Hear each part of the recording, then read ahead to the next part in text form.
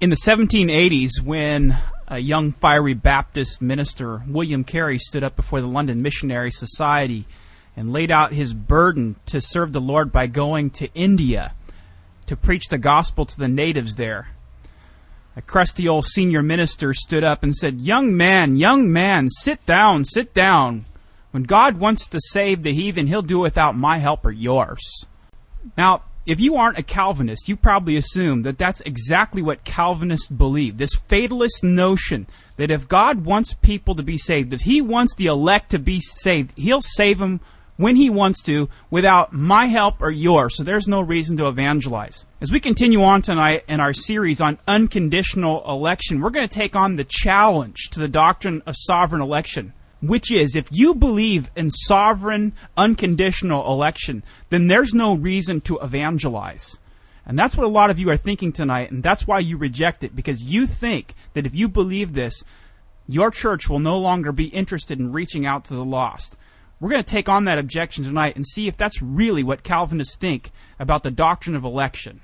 In an age of moral bankruptcy, political sleaze, theological confusion, and aimless religion in a mindless church, we're addressing the need for a Bible-based, intellectually rigorous, 21st century Christian faith. This is Sinners and Saints, theology with an edge.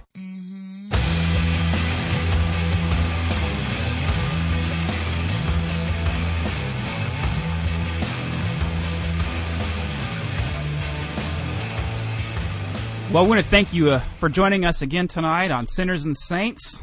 We're continuing on in our series on TULIP, that famous Calvinistic acronym. We've studied total depravity, and we've been working on unconditional election now for several weeks. We laid out the whole doctrine, of course, and what it means to believe in sovereign election. And then lately we've been taking on a series of objections. And tonight we want to bring it back to these objections again to the doctrine of sovereign election, because we know a lot of you people are listening to this and you believe it's biblical, but it's hard for you to embrace this doctrine because you still have these doubts. You still have these objections that you've heard before. And one objection I continually hear to this when I talk with people who don't hold to the Calvinistic position on election is that if you hold this view, you won't have any interest in going out to reach out to the lost. Just like this old Baptist minister in the 18th century tried to block Carey to go out, which really kicked off the greatest century of missions that we've known since the apostolic age. And what's our response to that tonight generally as Calvinists? Do we believe in this idea of just sort of let go and let God? We're the frozen chosen, so he's got his elect out there, and you build that they will come, but other than that, you don't have to really do anything about reaching out. Well, from a historical perspective, we'd have to say that that is definitely a slanderous accusation, because the modern missions movement was not founded by Arminians. It was founded by the Calvinists. It was men like William Carey, but also in the United States there was a group called the Haystackers. You can read about them in your history books. But they were Calvinists, primarily Congregationalists and Presbyterians, who got together and said, we need to preach the gospel of grace to the lost world. And they formed the missions movement in the United States. And they went all over the world. And there's graveyards filled with their bodies because they stayed out there their whole lives and ultimately died in the field in order that the gospel would be preached to the heathen nations. And they did this being Reformed, Calvinistic, and believing in unconditional election. Okay, but wait a second. Isn't there some truth in the old adage that in every caricature there's a trace of truth?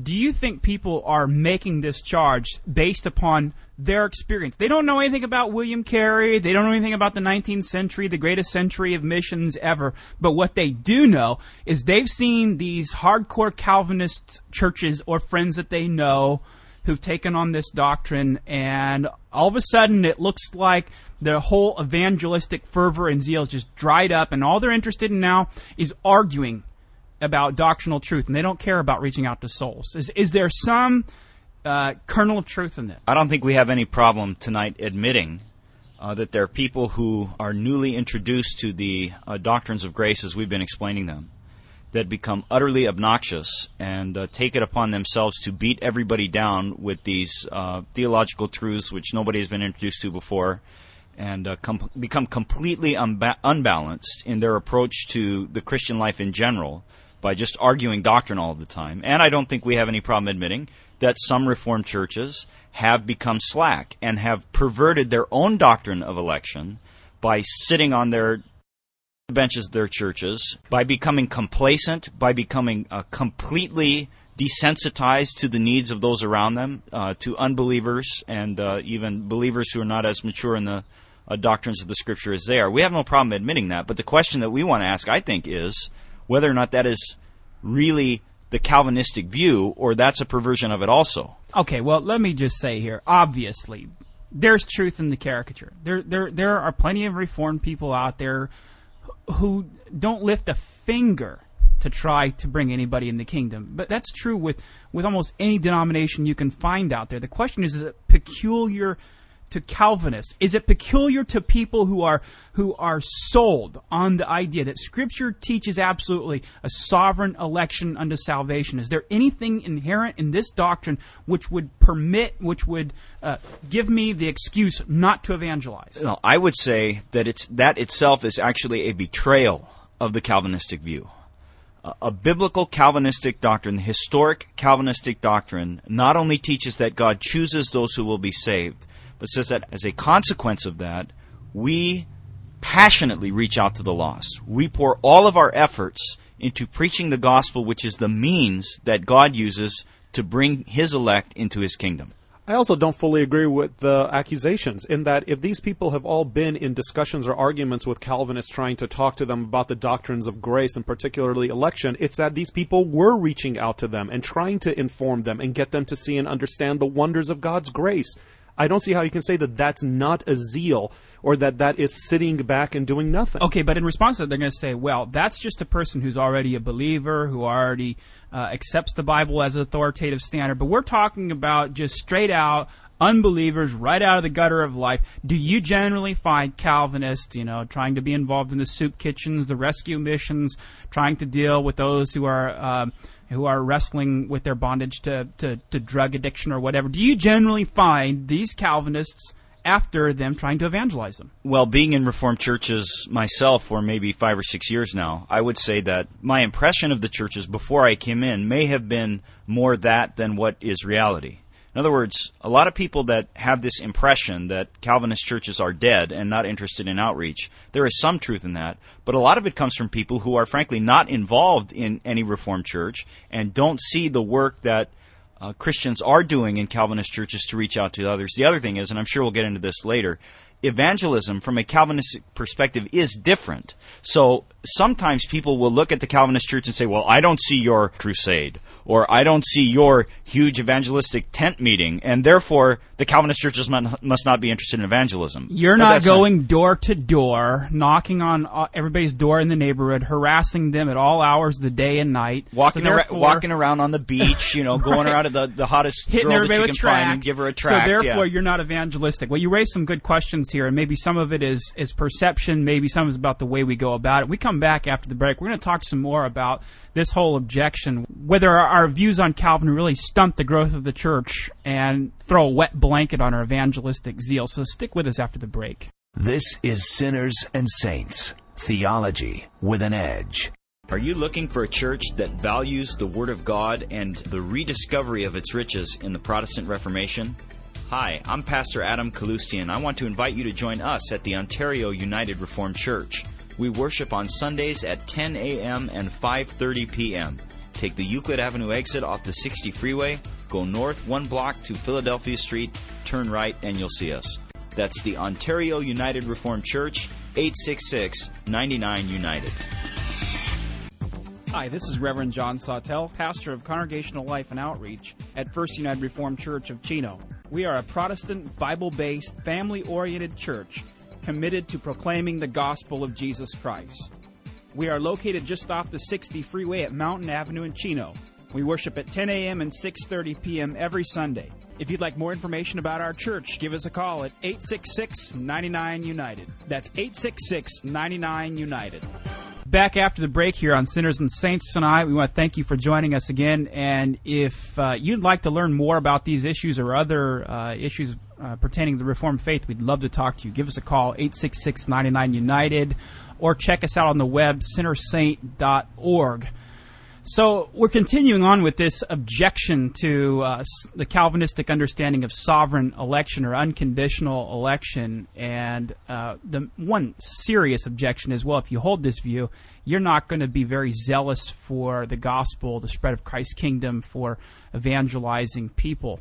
And, of course, we know that's a caricature, but I wonder whether part of the problem exists on the conception that opponents of Calvinism have the role election plays when you go to do evangelism. And I'll just give you a little story. A pastor told me one time, he says, I view the Calvinistic God and the Calvinistic doctrine of election like this, where you have a guy who's in distress on a sinking ship, and a guy in a helicopter is on a bullhorn overhead who's just let a rope down and says, here, grab this rope, jump to safety, I'll save you. But what you didn't know is that the guy in the helicopter first went down the rope and nailed the guy's feet to the floorboard of the ship, and then climbed back up the rope and then shouted with his bullhorn, now come to safety. You see, that's the conception of the Calvinistic doctrine of election, is that God nails the feet down and then dangles a rope of safety out to the unbeliever and then tries to evangelize. And you say, well, if you hold that view of election, of course you're not going to evangelize. Do you think that's probably part of the problem here, is just the conception? Yeah, I think it's their philosophical prejudice or presupposition that tells them that it's not possible to believe in sovereign grace and take away human responsibility, which, by the way, we don't take away human responsibility. But because of that, everything they see is colored by that as well. And then they make it so that if you are beginning to understand Reformed doctrine in a non-Reformed church, that they're not going to let you teach. They're not going to let you do anything. And they say, well, look, we're doing all this stuff. You're not. Well, you shut me out. But to them, it's like, well, it's because you don't think like we do, and you believe that the feet are nailed to the deck of the ship. Look, it's our purpose tonight, one of our purposes, to clarify what exactly we believe about the relationship between election and evangelism. We certainly believe that God chooses those whom He will save, and it's a certain number, it's a fixed number, that will never change. But listen, the means by which He draws those elect people in is through the preaching of the gospel.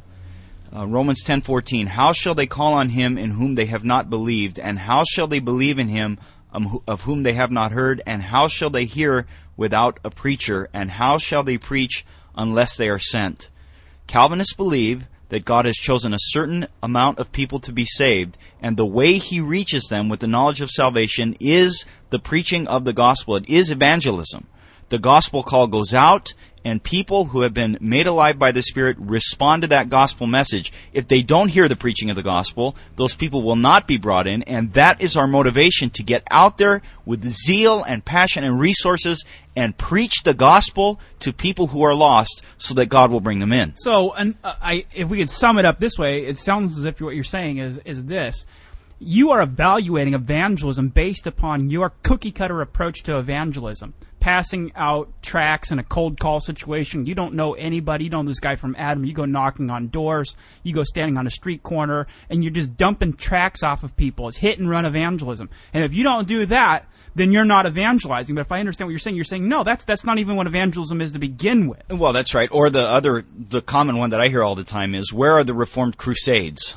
Where are the things where you get all of these people together and get them all whooped up with exciting music and maybe the cool celebrity that supposedly has become a Christian, and bring all of them into this, stadium and tell them all at once. Okay, where are they? I mean, we did this at the Great Awakening. I mean, you've heard of George Whitefield, obviously. Jonathan Edwards preached to thousands. At least Whitefield did at a time. I mean, and he was Calvinist. Right, exactly. Yeah, but that doesn't mean that is necessarily the best or the right way to do these things. What we're saying is that the whole point of what God has done is to glorify His own name. And what we need to do then is to do things in a manner that does continue to glorify His name. That is our purpose, is to worship the one true God and to give Him glory. And yes, He does desire many to be saved, and He has called us to preach the Word. But that doesn't mean that gimmicks need to be used to try to artificially pressure or sell Christianity to people. And that's what unfortunately is being done. And then we're being judged on that standard of saying, look, you're not following the gimmicks we've created. Okay, so you're saying it's a gimmick. I'm calling it a gimmick. To put on a sideshow to attract a bunch of people so that you can dupe them into coming and being entertained and then bait and switch at the last minute and so-called present the gospel. Well, Billy Graham's organization has done follow-up surveys, and for all those people, not who attended, but who came down to give their lives to Christ, less than 2% are involved in a church less than 1 year or 1 year later. Well, that doesn't give me a lot of confidence in the method. They came but what for about the the show. 2% then? Why not do it for the 2%? How do you know that we're not reaching that 2% through the ordinary means of grace and the preaching of the word? That's an accusation. Well, this comes back to the question of what is the kind of evangelism that God lays out for us in His Word.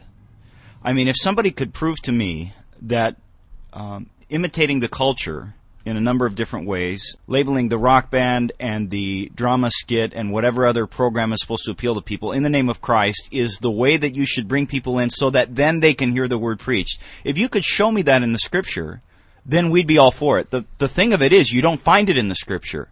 You find evangelism in the Scripture as the preaching of the gospel and of people getting to know their neighbor and bringing them to the preaching of the gospel. And that's not what these big crusades and these big programs, so-called evangelism, are all about. And that's why we don't do it that way. All right, Adam, you've challenged us to go back to the Scripture, you fundamentalist you. After the break, we're going to come back and we're going to look at the Scripture. We're going to see if Paul had big dramatic productions to go preach the gospel and to try to bring people into the kingdom. So stay tuned with us after the break. We're going to come back and talk about what did the apostles use to attract all these people to Christ. Stay with us. Reformation Radio. Theology with an edge. Come to worship God at the Pasadena United Reformed Church. Worship Him in spirit and in truth. Hear the gospel faithfully preached. Rejoice in the God of your salvation. Come and join us on Sunday mornings at 9 a.m. and Sunday evenings at 6 p.m. We are located at 226 West Colorado in Arcadia off the Santa Anita exit of the 210 freeway. Call us at 866-99-UNITED or visit us at urcsocal.org. Hi, this is Pastor Bureau of Grace Evangelical Church in Torrance. We are a new Reformed church serving all of South Bay. As a member of the United Reformed Churches of North America, Grace Evangelical Church emphasizes the preaching of the gospel, weekly administration of the Lord's Supper, catechism of our children, and emphasis on the singing of the Psalms, all in a family-friendly atmosphere. Come, worship with us. You can reach us at area code 310-782-7019. Okay, we're back here before the break. Adam, you called us out, and you said we needed to go back to Scripture and analyze what was the biblical method of doing evangelism by the apostles. As you sift through the New Testaments, do we have any examples, for instance, of how they engaged the unbelievers around them so they get a hearing for the gospel? Well, you definitely see in the Athenian model in Acts 17 where Paul has gone into a city and then he goes where people like to discuss and debate things. He doesn't just go assault anybody who's walking down the sidewalk. He goes to the place where people want to talk, and there he begins to engage them. He does some apologetic work there. I wouldn't call that evangelism initially. But the idea is to gain a hearing by going to those who want to discuss. And that's, again, one of the things that we like to do as reformers. We believe what we have is so precious, it is not to be thrown before swine. It cannot just be randomly put out to people who don't want to hear it. It has to be put out for those who desire to discuss these matters. Okay, well, how are we going to do that? If you're sitting around thinking, well, I don't know if they're elect or not, how do I know if they really have a sincere desire? Is that how you approach this? Well, no, I say the broader pattern that we have in the Scriptures that Christians in their daily lives build relationships and friendships with their neighbors and their coworkers. They commit themselves to living a holy life, and outsiders will see that. And as you're building relationships with these people, you bring them into you invite them to church, you bring them into the context of the preaching of the gospel. Now, that sounds boring to some people, but that's actually hard work, and that is the pattern that we have. Okay, clearly that is a pattern you see in the New Testament. But are there any examples, for instance, of, say, the Apostle Paul going to the city of Corinth, let's say, and going to the Corinth players and renting them out to do a dramatic production there at one of the many amphitheaters? Of course, the Greeks would have loved that because they loved the theater. No, what you actually see is where Paul is acting as a light. And so when the Philippian jail has all the doors opened, Instead of escaping, they remain there, and the Philippian jailer is shocked. Why didn't you escape? And then they preach the gospel to him. They act as believers. They are light in the darkness. As a consequence, the discussion comes up, and then they preach the gospel. You see, this is what continues to myth me about this whole gimmick approach to evangelism. And I'll agree that the New Testament doesn't record every detail about how the apostles went about their ministries.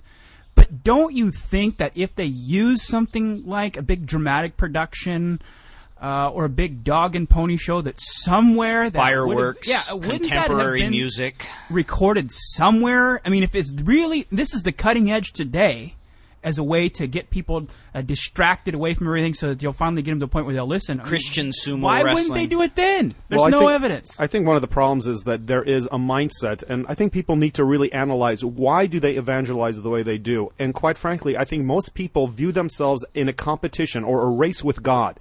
God is basically waiting for people to die to judge them and send them to hell, and you basically are trying to outflank God and get to these people beforehand.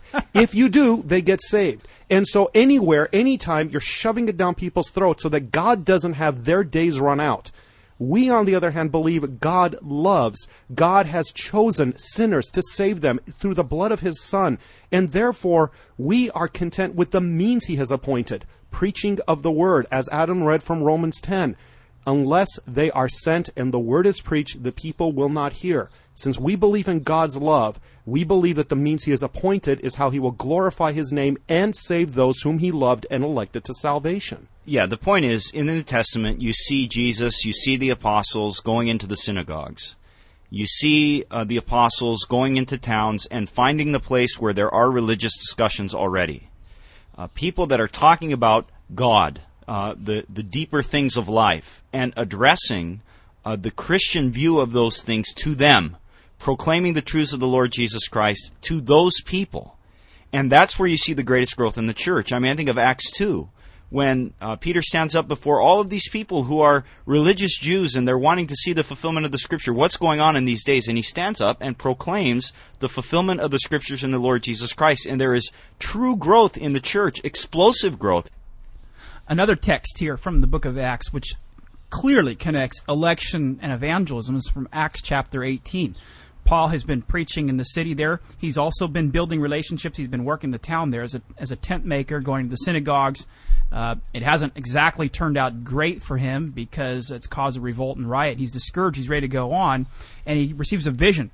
And the Lord said to Paul in the night by a vision, "Do not be afraid any longer, but go on speaking, and do not be silent. I am with you. No man will attack you in order to harm you. I have many people in this city." You see, Paul is encouraged by God to stay the course of doing evangelistic missionary work in Corinth because God says, I have people in this city. See, Paul's confidence in evangelism here is grounded in the sovereign election of God, that there are people there, so his labors will not be futile. The text goes on to say he spent 1.5 years evangelizing and doing missionary work in Corinth. That's part of the beauty of it. We're not saving strangers. When we believe in the doctrine of election, we believe that God is using us to reach our brothers and sisters whom He has loved. And so the passion is actually higher. But because we believe our Father's will never be thwarted, we are willing to also do it His way and for His glory. Yeah, I think that really gets down to the big difference between how Reformed people should be doing evangelism and how, the rest of people will be doing it. You got to knock yourself off a pedestal, people. You got to realize that at the end of the day, it's not about you. It's not about getting as many numbers as you can so you can publish them in the next update letter and support letter for your upcoming crusade or whatever. It's about giving God glory for the work that He is doing. And you have to realize that you're a tool. That's all we are. We're not the ones that make the seed grow. We plant the seed. So, at the end of the day, here's what you do.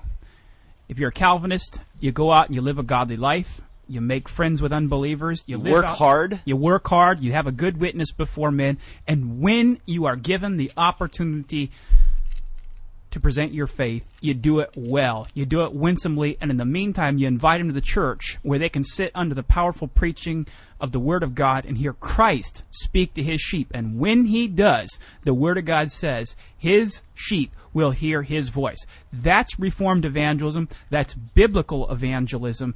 And unconditional election in no way stifles zeal. It only cultivates it, so that when you do go do evangelism, you will be doing it with the certainty that it will produce fruits, because God chose the very ones He wants to come to Him when the Word is proclaimed. Thanks for joining us tonight on Sinners and Saints. Get a hold of us, 866-99-UNITED, or check us out, sinnersaint.org. Join us next week as we tackle more topics with the truth of God's Word on Sinners and Saints, Theology with an Edge.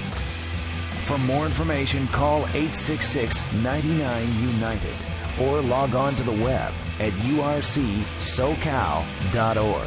That's 866-99-UNITED.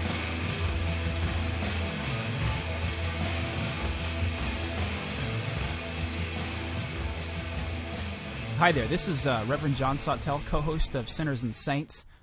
Do you live in the Chino Hills or Diamond Bar area? Well, if you do, I want to extend a very special invitation to you to come join us to study the Word of God.